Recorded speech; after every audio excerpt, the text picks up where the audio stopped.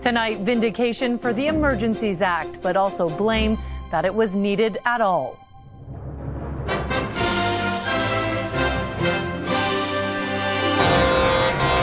The judgment on the Prime Minister's response to the convoy protests. A national emergency that threatened the security of Canadians. And whether the controversial move could have been avoided. There could have been a different response. Jailed for espionage. You were paid by Russia for your treachery. A British security guard sentenced for selling government secrets. Plus, out of office. What do I want to be remembered for? A messy end to John Tory's time as Toronto's mayor. Have a great day.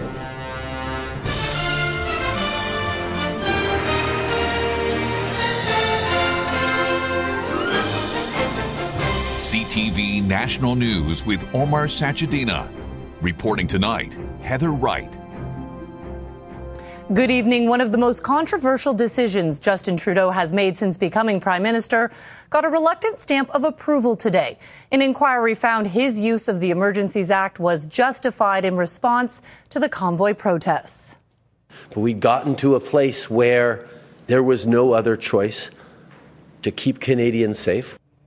The act had never been used before and helped end the anti-mandate demonstrations that had brought Ottawa and some border crossings to a standstill. But the inquiry also found there is a lot of blame to go around. Our coverage begins with CTV's senior political correspondent, Glenn McGregor.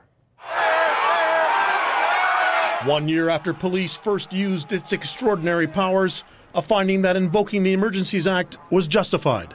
I have concluded that the very high threshold required for the invocation of the Act was met. But Justice Paul Rouleau said he came to that conclusion with regret because the protests spiral into lawlessness could have been prevented. Some of the missteps may have been small, but others were significant. Taken together, they contributed to a situation that spun out of control. His 2,000-page report follows weeks of testimony at the public inquiry from Freedom Convoy leaders. We wanted to be heard. We wanted to have discussions. People from Ottawa who suffered through the protest. That feeling of chaos and rule breaking and law breaking. And finally, the Prime Minister. I am absolutely serene and confident that I made the right choice. Rouleau found that the 3-week occupation of downtown Ottawa and blockades at key border crossings were a legitimate threat to Canada's national security. Amongst the many who intended to protest peacefully were others who had more sinister goals or who were willing to engage in dangerous conduct. But he had plenty of blame to assign to Ottawa police for failing to anticipate the threat and respond, to intelligence agencies that siloed information without sharing, and to the Ontario government for its absence from key meetings with federal and municipal governments. Rouleau also found it was appropriate to use the act to freeze protesters' bank accounts, noting only a small number were affected. But he said there should have been a mechanism to unfreeze the accounts for humanitarian reasons. The commissioner also cited remarks from the Prime Minister that he said embittered convoy supporters towards government. The small fringe minority. Today, Justin Trudeau expressed regret. I wish I hadn't said something that was able to be spread larger. If I had chosen my words a bit careful, been more specific, I think things might have been a bit easier. Rouleau's report includes 56 different recommendations on policing, on intelligence sharing, and on modernizing the 35-year-old Emergencies Act. Trudeau said his government will study them and respond to each. Heather. All right, thanks, Glenn. Today's report was highly critical of Ottawa Police, but said putting all the blame on its chief was too easy. Peter Slowly resigned during the crisis, telling CTV's Power Play today the attention on him had become a problem. There was a disproportionate level of concern around my leadership, and therefore impacted the trust and confidence of the Ottawa Police Service. The convoy protests and what to do about them became a topic of conversation across the country. Today, the same could be said about the findings from the inquiry. CTV's Bill Fortier on the reaction. The streets of Ottawa are calm now, but the scars of last year's chaos remain. We could not move about freely downtown without being either harassed or being intimidated. It was miserable. You're going down and people from the hotels shouting at you. For some, findings that the use of the Emergencies Act to stop the protests was justified brings a sense of relief. Anything that would draw attention to the fact that what they did was unacceptable is, in my conclusion, an apt conclusion. Lawyers for the protesters say they're not ready to accept the inquiry's findings. The Emergency Act wasn't necessary. The police were getting themselves organized and getting themselves underway to deal with the protests, and the Emergencies Act happened to come in when they were doing that. Politically, some analysts view the inquiry's outcome as a win for Justin Trudeau. At the end of the day, the federal government comes out looking not too bad in the sense that they had to do something because all of the other actors had failed to do something.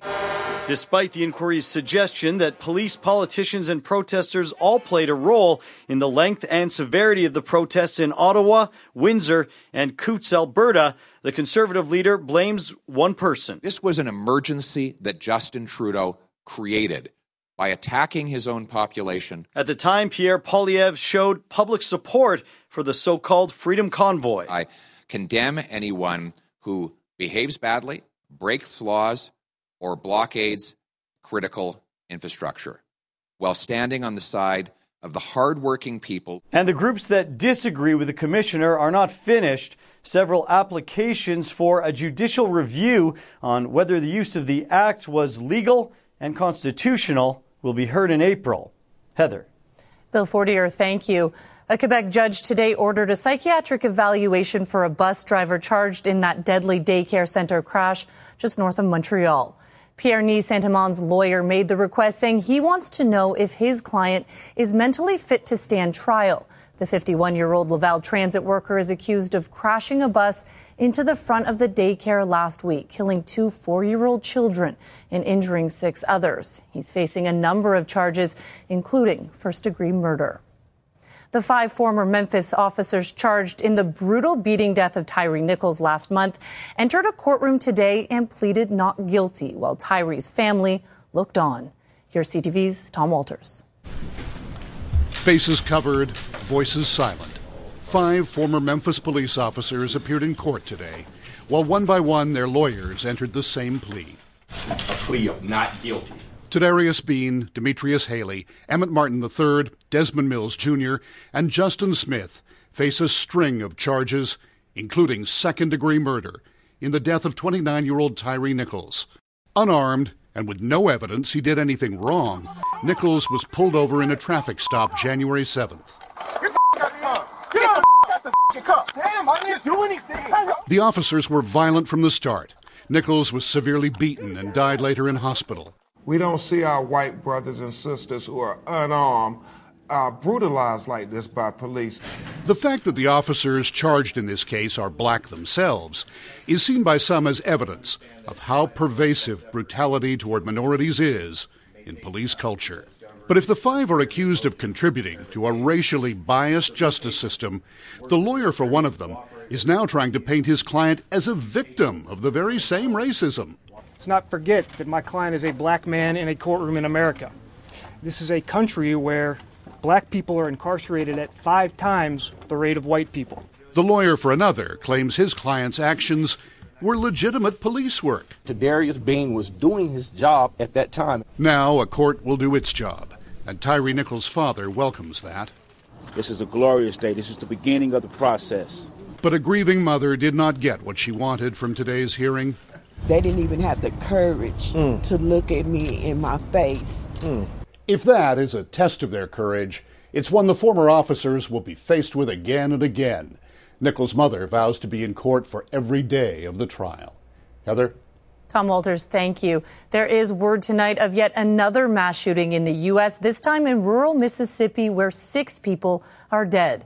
They were shot at a convenience store and 2 homes in a small town about 60 kilometers south of Memphis. Police arrested a 52-year-old man and charged him with murder. Authorities say they still don't know the motive for the killings. In Los Angeles, federal hate crime charges have been filed against a 29-year-old man accused of shooting 2 Jewish men this week. Both shooting victims were dressed in clothing that visibly identified their Jewish faith. They were shot and wounded on separate days as they left synagogues. Police allege the suspect had a history of making anti-Semitic remarks. A British embassy guard was sentenced to more than a decade behind bars today for selling secrets to Russia. He was exposed by a sting operation involving hidden cameras and MI5 agents posing as Russians. CTV's Danielle Hamamdjian on the spy that prosecutors say was motivated by greed and hatred. 58-year-old David Smith is an unlikely traitor to his country. Once a member of the British Royal Air Force, today a convict about to serve 13 years in prison for passing on sensitive information to another state. You were paid by Russia for your treachery. Smith was a security guard at the British Embassy in Berlin. Here he is recording embassy surveillance footage on his mobile phone. You established regular contact with someone at the Russian embassy, and that this contact was a conduit through which material illegally obtained by you was passed on. For 3 years, he collected confidential material, including secret government communication, until he was caught in a sting operation. The investigation involved German law enforcement, the London Met Police, and MI5. Going undercover, 2 fake Russian agents, one posing as a Russian defector named Dmitry, who was seemingly trying to help the British government. The other posed as Irina, a member of the Russian intelligence service. Here he is talking to himself about Dmitry. If it was an embassy, they must recognise him. It's probably not to do with an embassy, but we should have done it. You did it by stealth, using the opportunities provided to you by your employment to visit various offices in the embassy at night when others had gone home and take photographs of classified documents. According to authorities, Smith held anti-UK and anti-Western views and was very much pro-Russian. Just how much information he passed on to them will never be known. Danielle Hamamdjian, CTV News, London. The death toll in Turkey and Syria has risen past 43,000, a number certain to increase as more bodies are retrieved from collapsed buildings. Still, survivors are being found, including this man pulled from the debris of a collapsed hospital. He used a rescuer's phone to call his brother and ask about family members. Crews have begun clearing debris in cities devastated by the 7.8 magnitude quake. We're hearing from Canadian military officials for the first time since the suspected Chinese spy balloon passed over North America 2 weeks ago. Today, they confirmed its path from Alaska down into Yukon and into central BC, passing through radar gaps but not over sensitive sites in Canada. There was no Canadian Forces infrastructure of significance along its path. This comes as the debris from that balloon was successfully collected off the Carolina coast. The remnants are heading to the FBI for further analysis. Analysis of his own political career was part of John Tory's farewell speech at Toronto City Hall. The now former mayor made his last address before officially becoming a private citizen. It leaves the leadership of Canada's largest city in limbo. And as CTV's Heather Butts reports, the replacements are already lining up. Leaving his office for the last time, John Tory issued a final statement on a job he says is the best anyone could ever have. It breaks my heart to leave, but leaving was the right thing to do, as hard as it might be. This morning, a messy end to his time as mayor. Tory was just re-elected for a third term last fall. 1 week ago, he shocked the city in a hastily called press conference, admitted to an inappropriate relationship with a former staffer, and said he would resign. He stayed on to see his final and controversial budget pass. A debate on Wednesday interrupted several times by protesters. What do I want to be remembered for? I know my departure and its circumstances will rank high on some lists. But I do hope that in time, other things will stand out. Allies tried but couldn't convince the embattled mayor to stay. Until a by-election is held, the role is now in the hands of Deputy Mayor Jennifer McKelvey, who says she learned about the affair just before Tory's announcement. He told me that there was going to be a story that it was true and that he would be resigning. This is what he wanted to do for his family. Tory has survived political setbacks before, serving on campaigns in the Mulroney years and later as Ontario's Progressive Conservative leader. He's tarnished publicly, but again, I think that he also had a lot of supporters. You know, the Premier is still very much a fan of his. He could opt for something out of the limelight. There's lots of other places that he'll probably land. There's lots of public boards, there's corporate boards.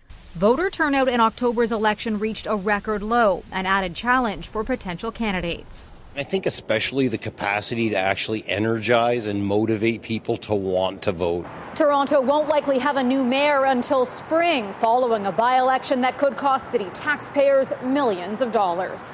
Heather Butts in Toronto.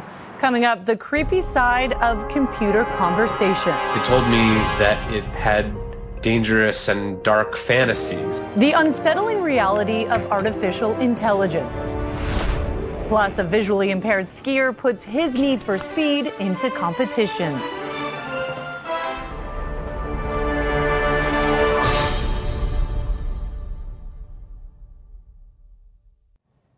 Artificial intelligence and so-called chatbots have made remarkable advancements, so much that many now easily communicate like humans. But as CTV's John Venavalli Rao reports, Microsoft's new AI has some worried.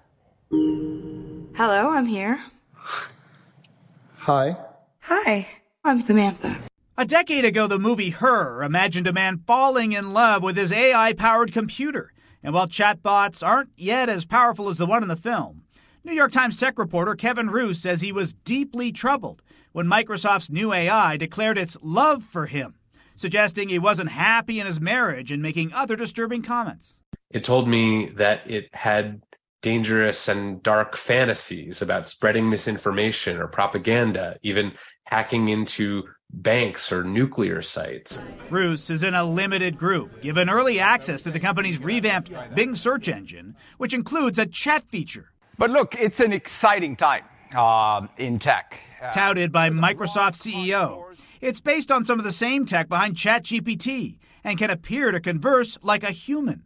But users report the bot can at times seem belligerent. Here telling a user, I can ruin you. It was moody, it was needy, it was, displaying all these personality traits. For its part, Microsoft says feedback has been overwhelmingly positive, but adds the chatbot can respond in a style we didn't intend, often during long, extended chat sessions of 15 or more questions. Microsoft says it's learning from the interactions and making adjustments to create more relevant and positive answers. And that now includes limiting the number of questions to 5 per session. Experts say users should remember the machine is just mimicking things it has read, and that users need to learn about the technology's limits. It's like a chainsaw. There's an obligation on the chainsaw manufacturer to make a safe chainsaw with safety guards, but ultimately it's up to the user to get the right training and wear the right safety gear and employ the right technique to use the tool safely. Still, some worry it's dangerous, with Microsoft making plans for a broader rollout. John Venavalli Rao, CTV News, Toronto. Investigators in Spain have cracked a major art theft case that included works from noted artist Salvador Dali. 2 100-year-old drawings reportedly worth more than $320,000 were recovered, stolen in a burglary at a Barcelona home last year. 3 brothers in their 50s were arrested by police.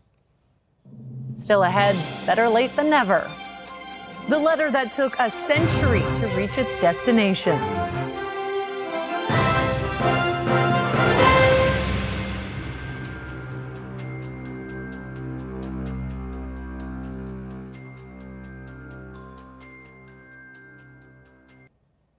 Ottawa has officially shut down 15 contentious fish farms off BC's coast in a bid to protect wild salmon. The farms have long been controversial, with many Indigenous and environmental groups claiming they are transferring disease to migrating salmon.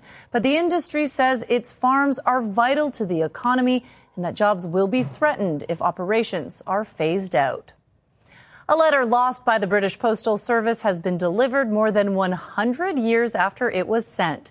Mailed from the city of Bath in 1916 by a woman named Christabel, it was addressed to her friend Katie in London. It contained an apology for an unspecified transgression, Christabel writing she was quite ashamed. Britain's Royal Mail doesn't know how the letter was lost, but the mail was delivered to a London apartment, although not to its intended recipient. An adorable toddler from British Columbia has parents wondering, how do we get our kids to do this? This video of 16-month-old Thomas shows him pitching in at his family business, grabbing 18-liter empty water bottles bigger than he is from the back of a truck and lining them up alongside the other empties. His mom says Thomas had been watching them load and unload the van for some time and decided to pitch in. After the break, meet the Nova Scotia teen skier chasing his dream at Canada Winter Games.